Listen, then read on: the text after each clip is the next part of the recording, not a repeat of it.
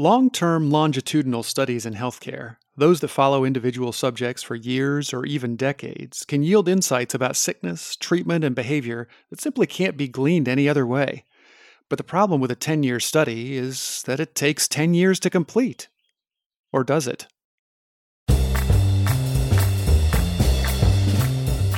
Hello and welcome to Data Point, the podcast where we explore all the ways that data and analytics are driving innovation in healthcare today.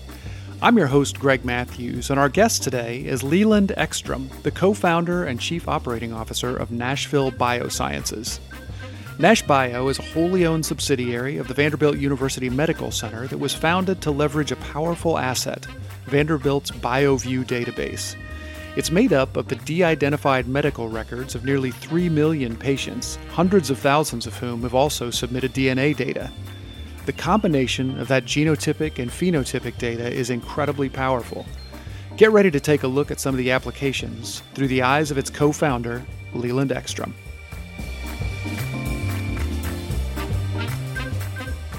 Leland, thanks so much for being with us on Data Point today. Greg, it's great to be here.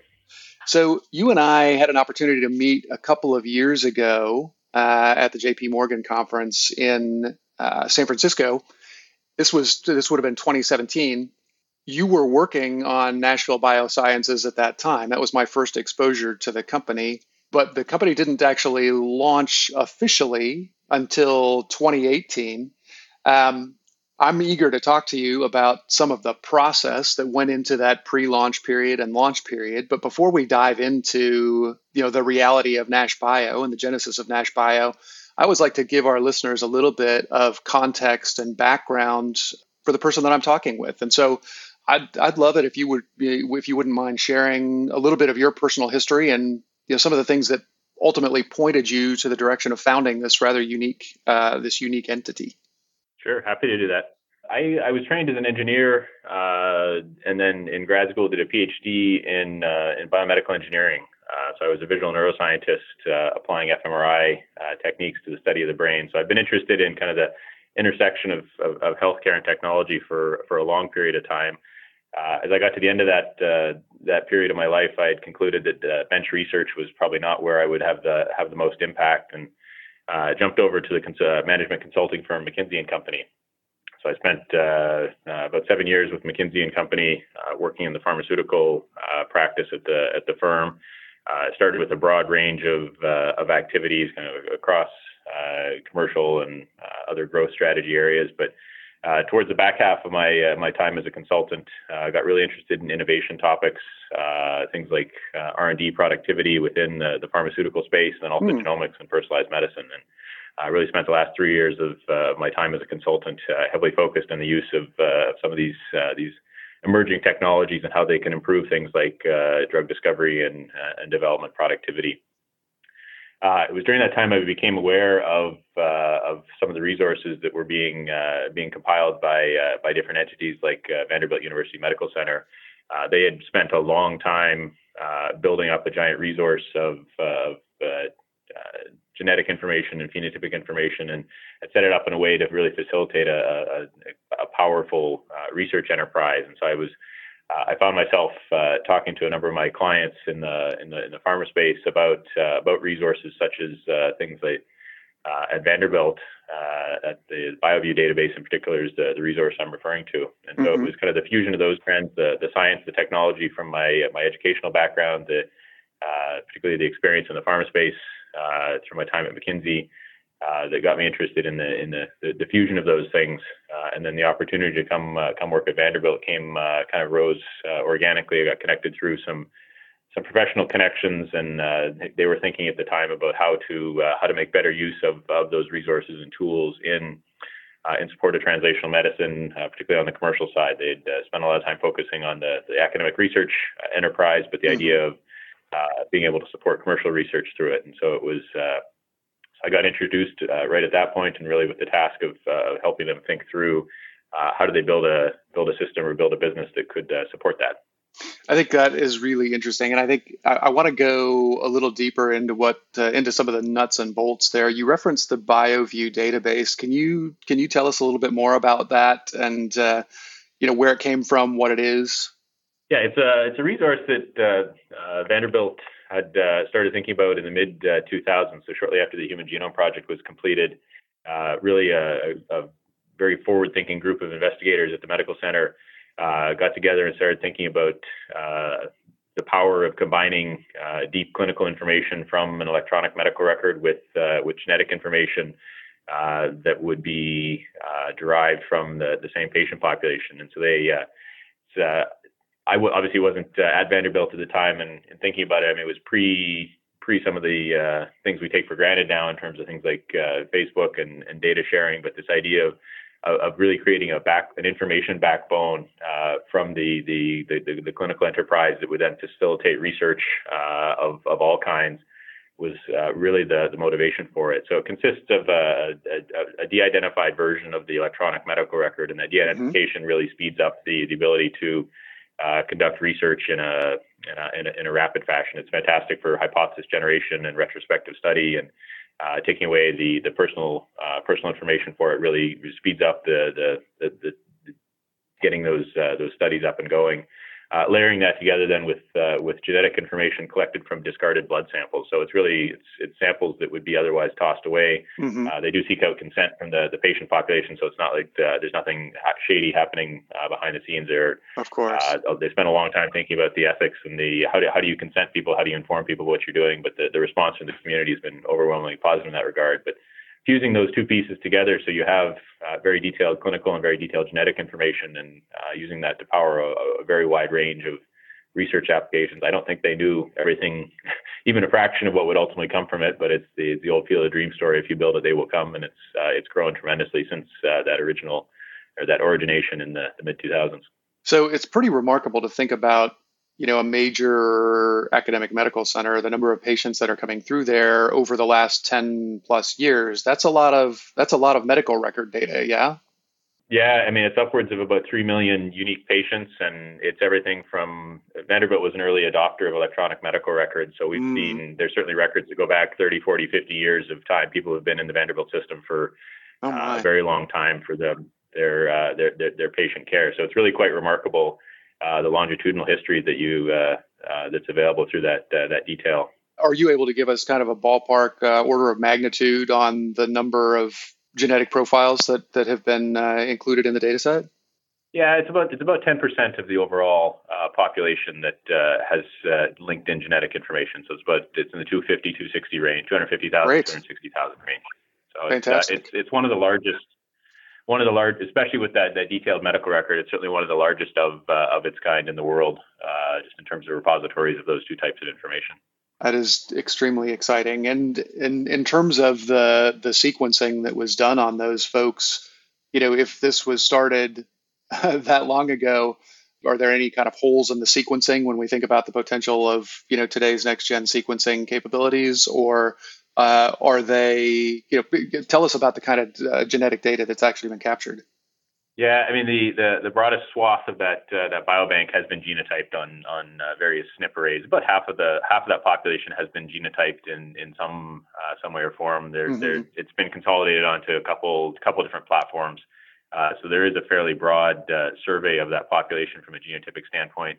The decision was made, though, it's kind of a breadth versus depth trade-off. What I mean by that is they decided to know a little bit about a broad range of the population as opposed to sequencing a much smaller population. And so we will sequence on demand, but in terms of what's sitting on the shelf ready to go, it is genotyping data, and then you can tailor or drill down into specific populations with sequencing. Fantastic. As the cost of sequencing continues to fall, I suspect that calculation changes, and where in the not too distant future that does flip and it becomes makes more sense to just sequence everybody. I think that's certainly the world we're headed to, but we're not quite there yet. Sure. No, totally makes sense. I want to talk a little bit, and we're going to dive more deeply into sort of the applications of this data. But I am really curious, just from a business perspective, spending a year plus in what amounted to more or less stealth mode must have been a difficult thing to do. Can you tell us a little bit about what was going on behind the scenes as you were preparing to launch the brand of Nashville Biosciences? Yeah, I mean, the goal with Nash Bio was ultimately to become a channel to open up some of these resources and make them available to commercial R&D activities. Vanderbilt had done a fantastic job on the academic side, and there's a large community of researchers both here at Vanderbilt and colleagues elsewhere that make use of it from an academic standpoint. But that commercial realm was an area that they hadn't really cracked the code on, and so that was the goal with Nash Bio, was to create a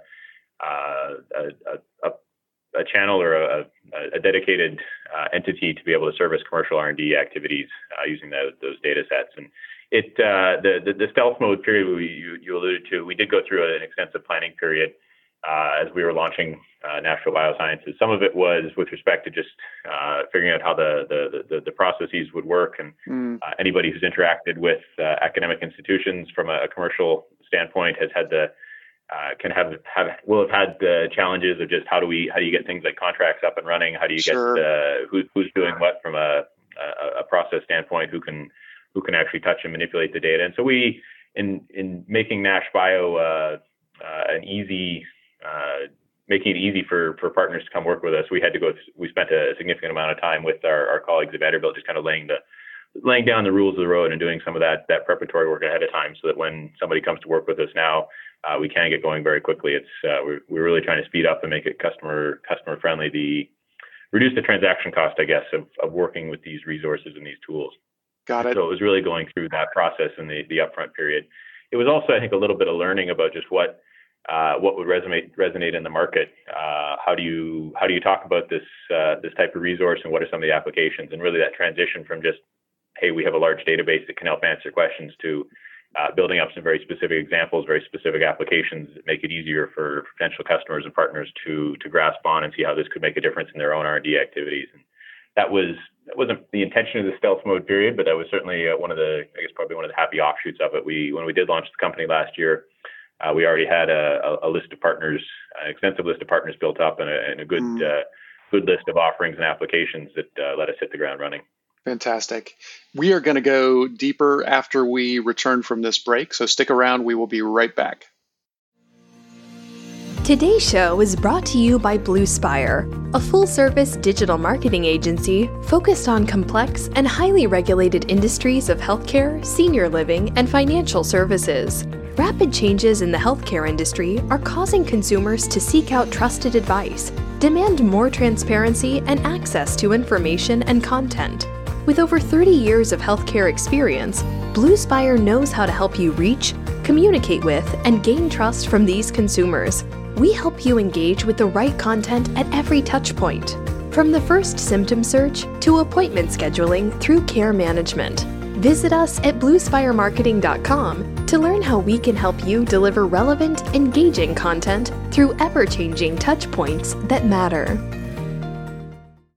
All right, we are back on Data Point. Our guest today is Leland Ekstrom, Chief Operating Officer and co-founder of Nashville Biosciences. I'm your host, Greg Matthews. And Leland, before we went into the break, we're just talking about the fact that when Nash Bio emerged from that, sort of quiet period, you actually were able to hit the ground running. You had a series of partners already lined up. You had some pretty good ideas about some more specific applications for this data.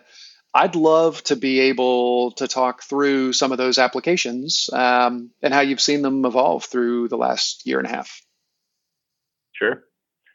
So I guess the founding idea of Nash Bio, where we first got started, and when we first met back in 2017, was probably the focus area we spoke about with you at that time, was using the combined clinical and genetic data to really help indication planning and early drug discovery activities. We were making use of a particular analytic technique called a phenome-wide association study, or a PheWAS analysis, and it was based on some work that our scientific advisors here at Vanderbilt had done, as well as some other colleagues that were applying those techniques to repurpose generic drugs that had long since expired, so trying to find new uses for generic drugs.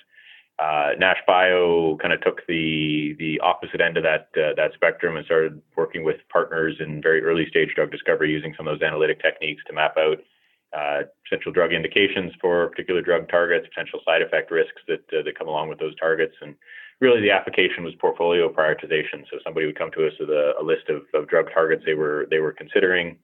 and we would work through the analyses to try and generate hypotheses for potential indications they could pursue. It was often they had a good sense of a lead indication for a particular compound, but in thinking about how do you maximize the optimal drug asset that comes out of that activity, are there other indications that could expand? And so that was kind of iteration one of Nash Bio, or Vision One. We still do a large amount of work in that space, making use of those techniques. And again, going back to BioView being a unique resource, one of the few resources in the world, you need both of those data streams to feed into those types of analyses. There's not a lot of other resources that can support that type of work at the scale that Vanderbilt's built up. Since that time though, and as we went through our kind of finding out what else we could do with Nash Bio, that was one of the questions we would often ask our clients is, all right, beyond kind of what we talked to you about, what else could you think of that would be useful to you in the R&D space? And so it's been over the past year and a half, probably timeframe, kind of proliferation of activities that make use of that data. One area we spent a lot of time on recently is focusing on real-world evidence applications of the data. So I'm taking advantage of just the detailed clinical information that's in that de-identified medical record. Some of the applications we've been pursuing recently, they're the use of or the establishment or creation of synthetic control arms for trials. So identifying patient populations in the medical record that would match inclusion-exclusion characteristics for an active study, and basically understanding what is the standard of care, what is that baseline patient population. So we've been doing that with a couple different clients. It's been more on the value side to this point, so helping them set up some of their health economics arguments. But FDA over the past 6-8 months has put out a position paper and has shown some real receptivity to uses of real-world data in registration activities. And so we're kind of watching with excitement and curiosity. I don't think any of us quite know yet where it's going to land, but certainly heading in a direction that seems quite positive and powerful for the tools and resources that we've got. Leland, let me jump in there, because I think there are a couple of interesting things. And I think for our listeners who are less familiar with the world of clinical trials as a part of drug development, can you talk through just in a little more detail, what does it actually mean to have a synthetic control arm? And, are there specific populations or indications that would be particularly beneficial to be able to use a synthetic control arm rather than a live population? Yeah, I mean, the gold standard in clinical development is certainly a randomized controlled trial where you have a case and a control arm, and that control arm is either a placebo or standard of care, where the case arm or the active arm is the new therapy or the new drug that's being tested. Certainly, there are populations where it is difficult to construct both of those arms, and rare diseases are a good example of that. Terminal conditions, particularly in oncology, there's it can be a lot of challenges. You've got patients that maybe have failed several lines of therapy. The idea of creating a placebo arm or something like that for people who have already been to 3 or 4 rounds of chemotherapy and have months to live, there can be some ethical challenges just around creating a control arm when you've got a new experimental therapy. And so it's in some of those spaces where the idea of using real world data has particular resonance or particular traction, is just to fill in and reduce, or certainly, I guess probably reduce is probably the best way to think about it. Reduce the number of people that would have to be in a control arm, because you do have you can establish a well understood baseline for care through the real world data avenue. I think that is a tremendously exciting thing, and I know, you referenced the fatal disease, lots of cancers. It is tough to think about the ethics of that control arm. So the real world evidence, I think, is really powerful, and I think it can potentially, this leads us into another one of our one of the applications. You talked about in our pre-interview about the ability to do really long-term studies, looking over time. Can you walk us through that application a little bit? Yeah, there's a couple different flavors of that. Certainly, there's a version of it that still sits in the clinical data space only. So looking at how particular disease has progressed over time, and things like comparative effectiveness types of questions. Does the use of a new therapy change the pathway and ultimately the cost or the treatment burden that's accumulated over a period of time? And being able to look at years of longitudinal clinical data is a tremendously powerful resource in being able to do that. The other flavor that we've explored at Nash Bio is then because we have those DNA samples linked to a large number of the records, it's possible to do some very elegant research studies where looking at kind of the intersection of long-term risk factors for a particular disease, and then using those long-term risk factors to understand who may or may not ultimately manifest and develop the disease. We finished a project with a large pharma company last year that did exactly that, where they were interested in a particular metabolic condition and looking at kind of 10-year timeframes of risk factor to understand how those factors ultimately fed into the who developed the disease and who did not. So the idea of watching patients for 10 years to see who was diabetic and overweight and ultimately would or would not develop the disease. The logistics of trying to do that in a prospective setting are daunting. That following somebody for 10 years just to sequence their DNA, just to understand if there's particular mutations that are tipping them over to developing the disease or not, that's a difficult and expensive study to run.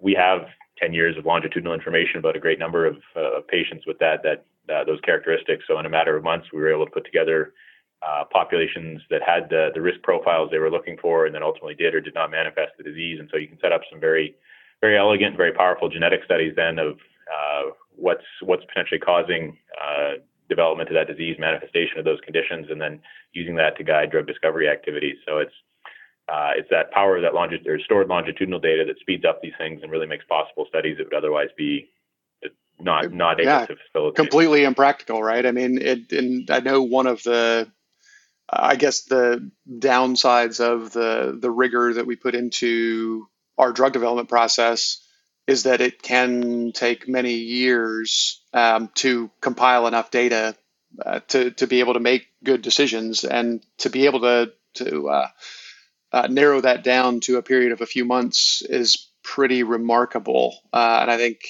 has pretty far-reaching implications in terms of how the actual development process works. Are you seeing that as well? And what are some of the potential implications of that in terms of, the ability to identify and bring treatments to market more quickly? Yeah, it's when you think about the whole, just the standard R&D pipeline. I mean, you're looking at 10 years of time from kind of conception through the various phases of clinical trial to getting a drug to market. If you then tack on 5 or 10 years of basic biology before that pipeline even gets started, 15 or 20 years is an incredibly long period of time to get one drug to market. Mm-hmm. So anything that can speed that up, can reduce the cost, can improve the probability of success, and depending on which of the tools we bring to bear from the Nash Bio quiver, we can take aim at each one of those different factors, and it's being able to kind of improve on all three of those, or any one of those things, or all three of those things that is really the value proposition we bring to the pharma and diagnostic space, making use of the resources that ultimately helping get better treatments to market faster and more cost effectively is what we're trying to do with Nash Bio.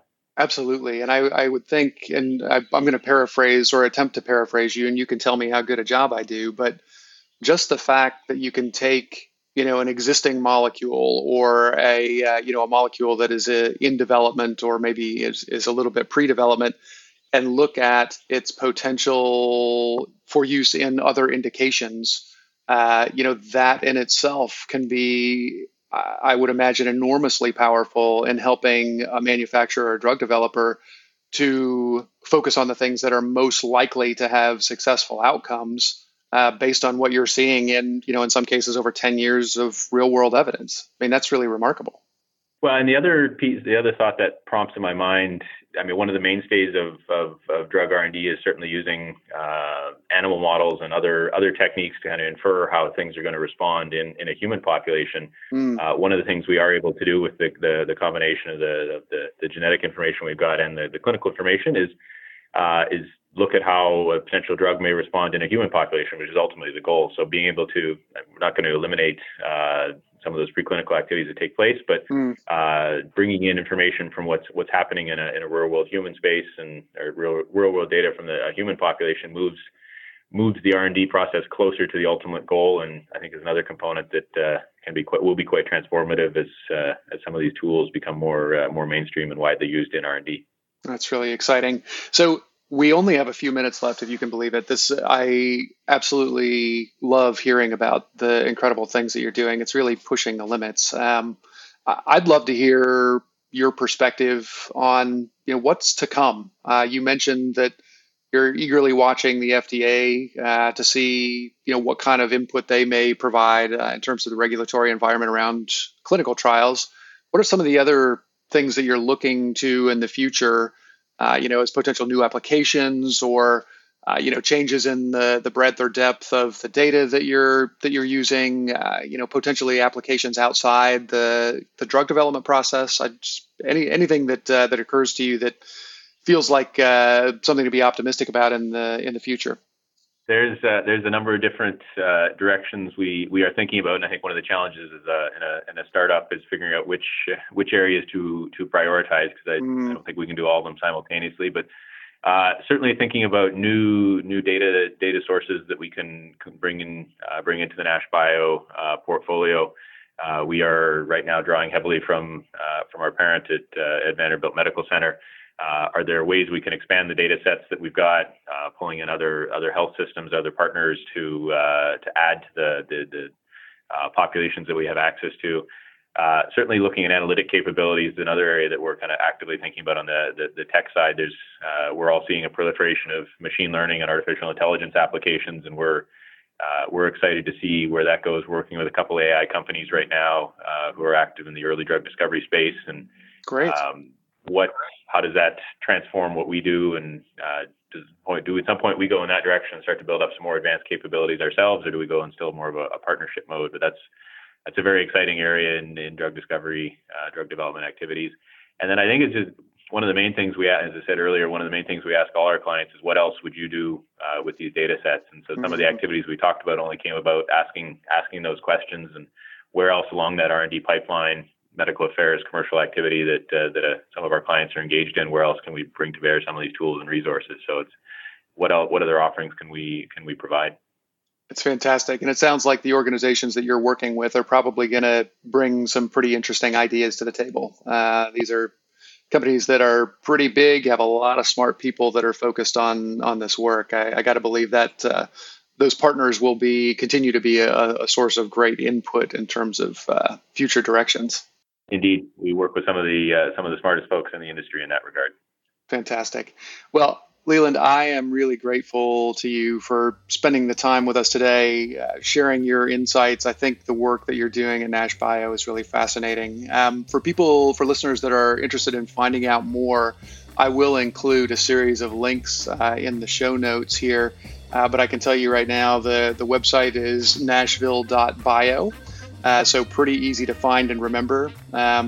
Leland, thanks again for being here, and best of luck in the future. I think the work you're doing is just tremendously exciting. Thanks, Greg. Thanks for having me. This was a lot of fun. Thanks so much for listening to the Data Point Podcast. If you like what you've heard, please do rate, review, and share it with your social network. It means a lot. And if you have ideas for show topics or guests, please email them to me at greg@healthquant.health, or send a direct message to @ChiMoose on Twitter. That's CHIMOOSE on Twitter. For more information about this show or any of the terrific healthcare podcasts in the Touchpoint Media Network, check them out at touchpoint.health. See you next time. This has been a Touchpoint Media production. To learn more about this show and others like it, please visit us online at touchpoint.health.